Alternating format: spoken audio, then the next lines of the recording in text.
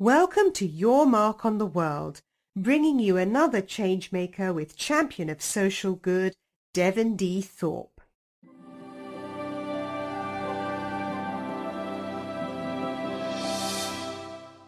Hello, everyone, and welcome to the Your Mark on the World show. We're producing this episode for Good Crowd Info, and we're excited to have as a special guest today Matt Dalio, who is the founder and CEO of Endless Computer. Matt, thank you for joining us today. Thank you, Devin, for having me. I'm excited to talk today. Your product really got me excited. I confess I have never done this before. I backed a lot of campaigns on Kickstarter, but I have never been so intrigued by one that I backed it just so I could get in touch with the founder to have him on my show. But I just love what you're doing. Tell everyone about the Endless Computer. Yeah, so first, thank you very much. I really appreciate that. So we had an insight a couple years ago. It was so 4.5 billion people don't have computers. That wasn't the insight. That was just sort of a known fact. But the insight was everyone already has a monitor in their home. It's called a television, and people can afford the CPU tower that plugs into that monitor. It's called a smartphone. And that if you could use a smartphone processor, the same processor that's in a smartphone, it's also in the same processor that's in a set-top box, to power a full desktop operating system, you could now make a desktop computer that was affordable to quite literally a few billion more people. So we went underway to build that, and we discovered that there's no operating system really that lets you do that. There's no viable desktop operating system. And so we had to build it ourselves. And what really I mean by that is that we were able to take Linux, which is historically an engineer's operating system, a more advanced operating system, and we were able to simplify it down so it's as easy as a tablet. And that became sort of the first insight that we had about what the operating system should look like, is use something that they know. But the really exciting stuff came when we started to realize what you could do with a computer now that it's in the hands of people in this market. And we just spent a ton of time in people's homes, understanding what their needs, challenges were, how they use technology, how they didn't use technology, how they wanted to, how they didn't realize fully that they could. And we started building answers for that. And so the single biggest insight we had was that people don't have internet connectivity, and that's actually in many cases a bigger issue than the cost of the device itself.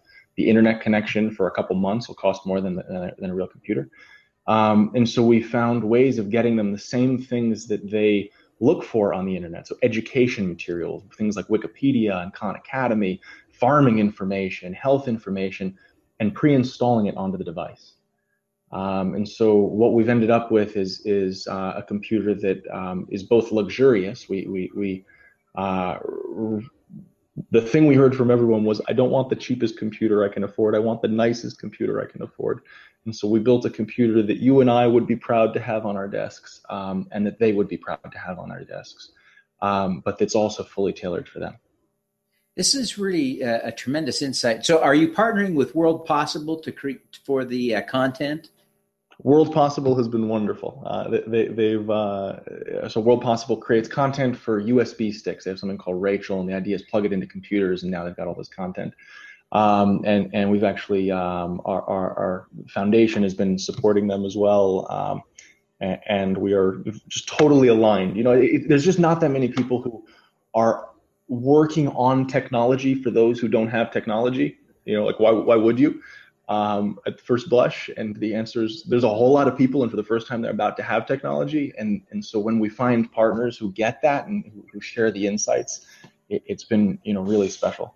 Yeah, well, you can imagine how life-changing it is to have someone deliver to you a device that not only has the ability to compute, but has a vast an almost inconceivably vast library of information. Forget that you're not connected to the internet. It would be life-changing, wouldn't it? It's funny. So I was talking recently with somebody who bought an encyclopedia in the country of Guatemala, and it seems inconceivable, but he bought a $700 encyclopedia set. And this was not a wealthy person. They were able to finance it, and that's how they paid it down over 3 years. And why did he buy that? He bought that because that was education for his kids. It's information, right? In other words, and I can tell you stories about like parents not knowing the answer to their kid's homework question of what is the name of our country's president. They knew the last name, but not the first name. And where do you find that information? The answer was they turned it in blank. And so that's why this person spent $700 on an encyclopedia. Pre-installed in every computer, we have a segment of Wikipedia that is 5 times the size of the Encyclopedia Britannica.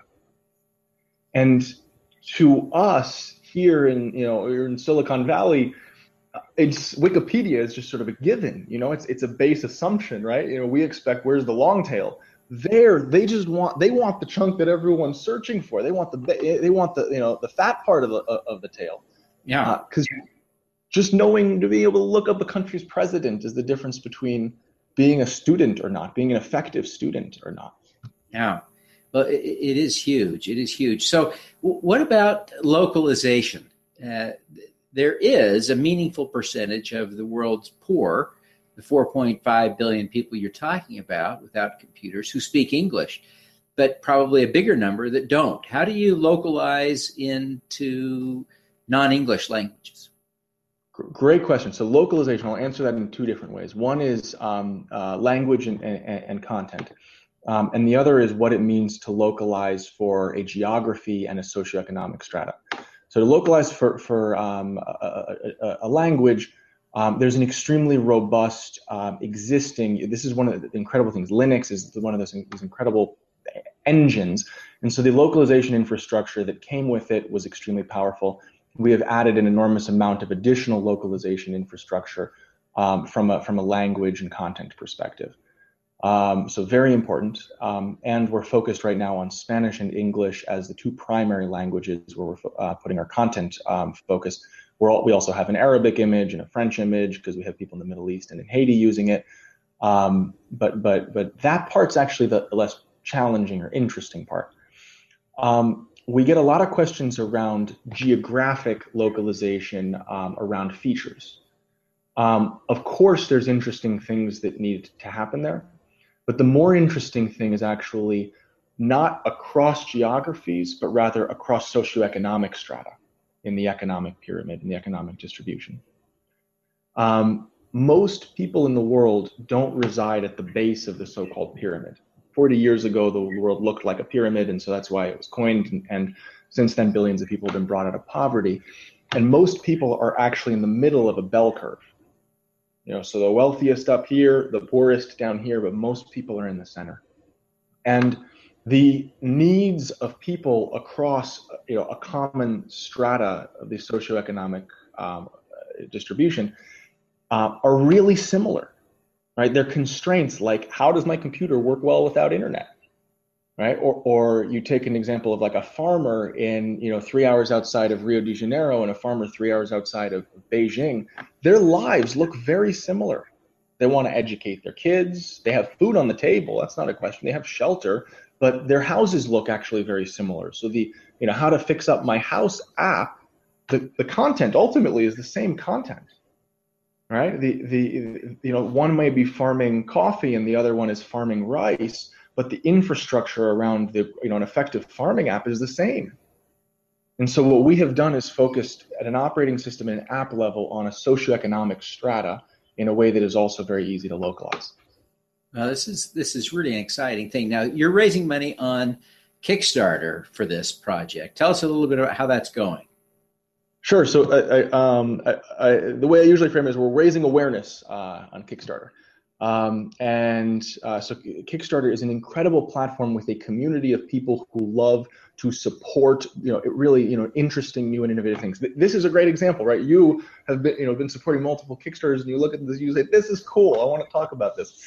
And so, really, our goal was more around spreading awareness, and we've been we surpassed the financial goal in about 2.5 days.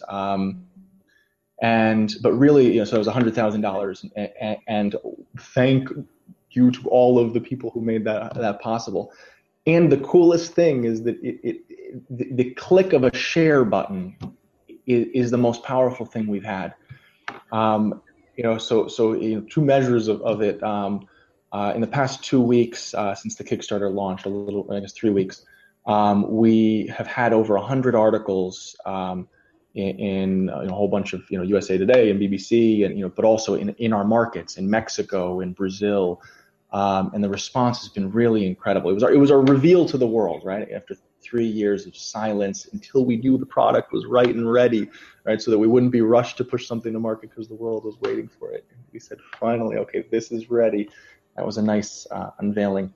And the final thing was, I thought it was so cool. We got a message from somebody who knows about us in the Middle East, in the UAE, and one of his friends at his high school posted to every kid in the high school on Facebook and says, "You got to support this." This person, I'd never met that person, and it was just sort of, here's a little corner of the world that's buzzing about us. Oh, that's great. Do you have one on your desk you can show us? I do. So this here is the endless computer. This is the packaging, and so we designed it to be. We do a lot of research about it around everything we do, and on the hardware front, we found that people are no longer interested in having a generic black box. That people want something that is a little bit more interesting and innovative, and that pops. It's actually really interesting to notice also developed world versus developing world preferences. There tends to be a lot of overlap in what is beautiful, but there's actually a big difference in which one do I want, right? Which one is really going to get me excited. So this here is the packaging. We made the packaging kind of, interesting.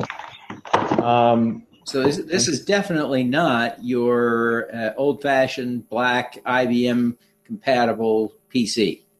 That's it. We want something that when people walk into someone's home, they say, "Oh my God, what is that?" And that's what they want. That is amazing. Beautiful. Really beautiful.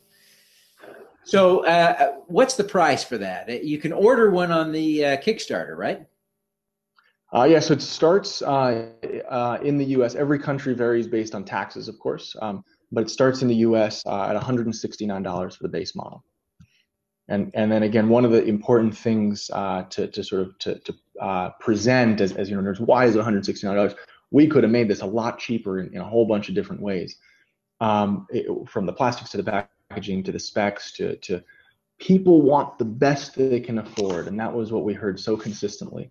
And so with each decision, we tested in every single way of how is this the feature? Just how do you get a sense of do you actually want that incremental piece, right? And so what we got to was a product that when we take it there, people say, "Oh my God, that's a great price," when they see it and experience it. And they also say, "Oh my God, I want that. I want that." I'm not just buying it because it's your perception is at $168 or so in the developing world, your potential customers can afford that. Yes, so there's about that opens that plus the internet things that we've done. That feature set has opened a market of, call it, 1 billion people. It's about 1 billion people in that segment, and future products will make it available to more people. Yeah, that's amazing. Amazing. Well, this is really exciting stuff. Now, I want to ask you a couple of personal questions to get at who you are and why you're doing this. But clearly, there are a lot of people who are excited about what you're doing. They look up to you as a role model, as an inspiring example of social entrepreneurship. But who do you look up to?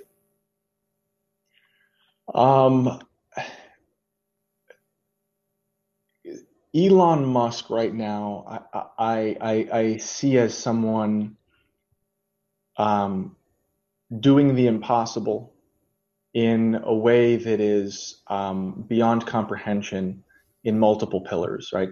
So Elon Musk, founder of the most innovative automobile company that the world has seen since Henry Ford. The man who decides he wants to take man into space and onto Mars, and to do that in parallel, along with doing a solar city. And what I think is so incredible about that is that it requires building the whole thing. You have to learn to launch a rocket into space before you can launch a rocket. You have to build the entire automobile, and it needs to be the nicest automobile on the market. When you're selling at $120,000 price point, which is what it originally was, it needs to be something someone is willing to spend $120,000 before you can sell a single one. And that gumption and willingness to bet on a vision, and then ability to bet on a vision, I think is incredible. Yeah, really, really, truly inspiring. That is true. Now, you could be doing anything. Obviously, you're a very bright, capable person. Why do this? Why do something to target serving the poor? This found me. I started this not because I set out to solve a problem. I started it simply because a solution presented itself to me. I didn't want to start a company. I didn't want to do this. It was nagging me. It was sort of, this little thought in the back of my mind I couldn't get rid of.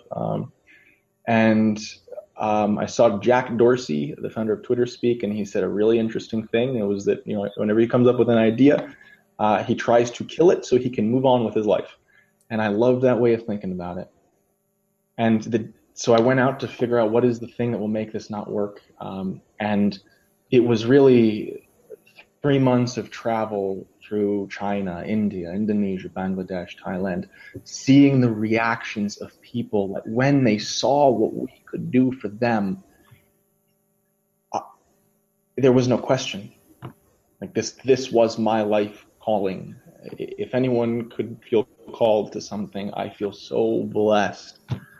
I feel so blessed. That's amazing. That really is the entrepreneur's sense of a calling to do something good is inspiring, and I appreciate you sharing that. Matt, you're getting things done. You're obviously making real progress. This isn't a hobby. This isn't a sport. This is a real passion. It's what you devoted yourself to. And you're really starting to notch milestones of success. And everyone who's watching the show is coming at it from a different standpoint. Some are impact investors. Some are fans of Kickstarter. Some are social entrepreneurs like yourselves. There are philanthropists, all kinds of different people that are watching this who are interested in what you're bringing to the developing world. But we all have one thing in common. I call it the greatest common factor. It is a desire to do good. Now, what I'd like to ask you is for one good tip that we could all use for having more impact in the world. The thesis of my life these days is a really simple one. The world is a bell curve. It's not most people in poverty. And the bulk of that world's population is in the process of getting technology.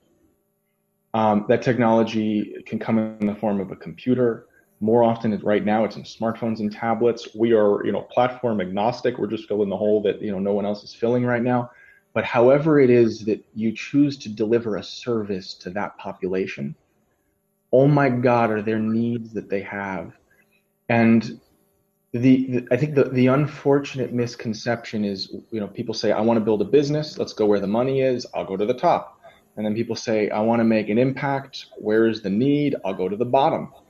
And it's really hard at the bottom to do that. And it's really hard to feel satisfied that you're changing people's lives at the top.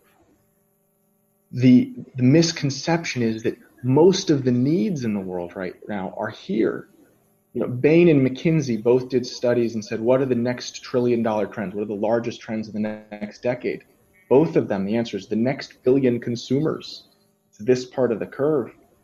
Well, if you look at what was the largest startup acquisition in history out of Silicon Valley, it was WhatsApp. Why? Because they had 450 million emerging market users. Yeah.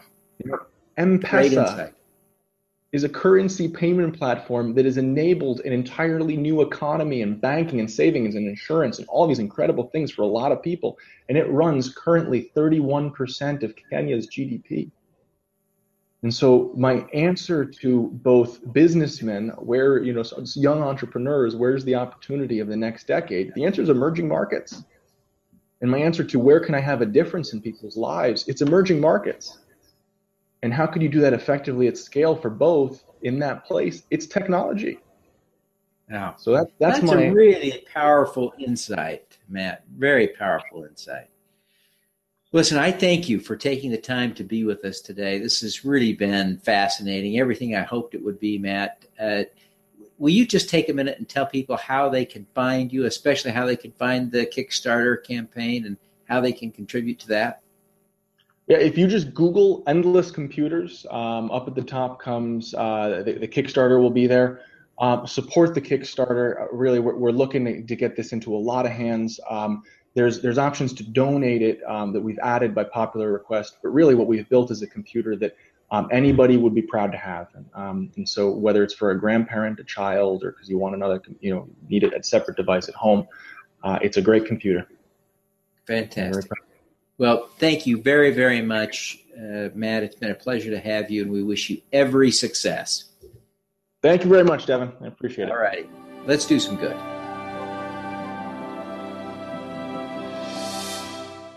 Thank you for listening.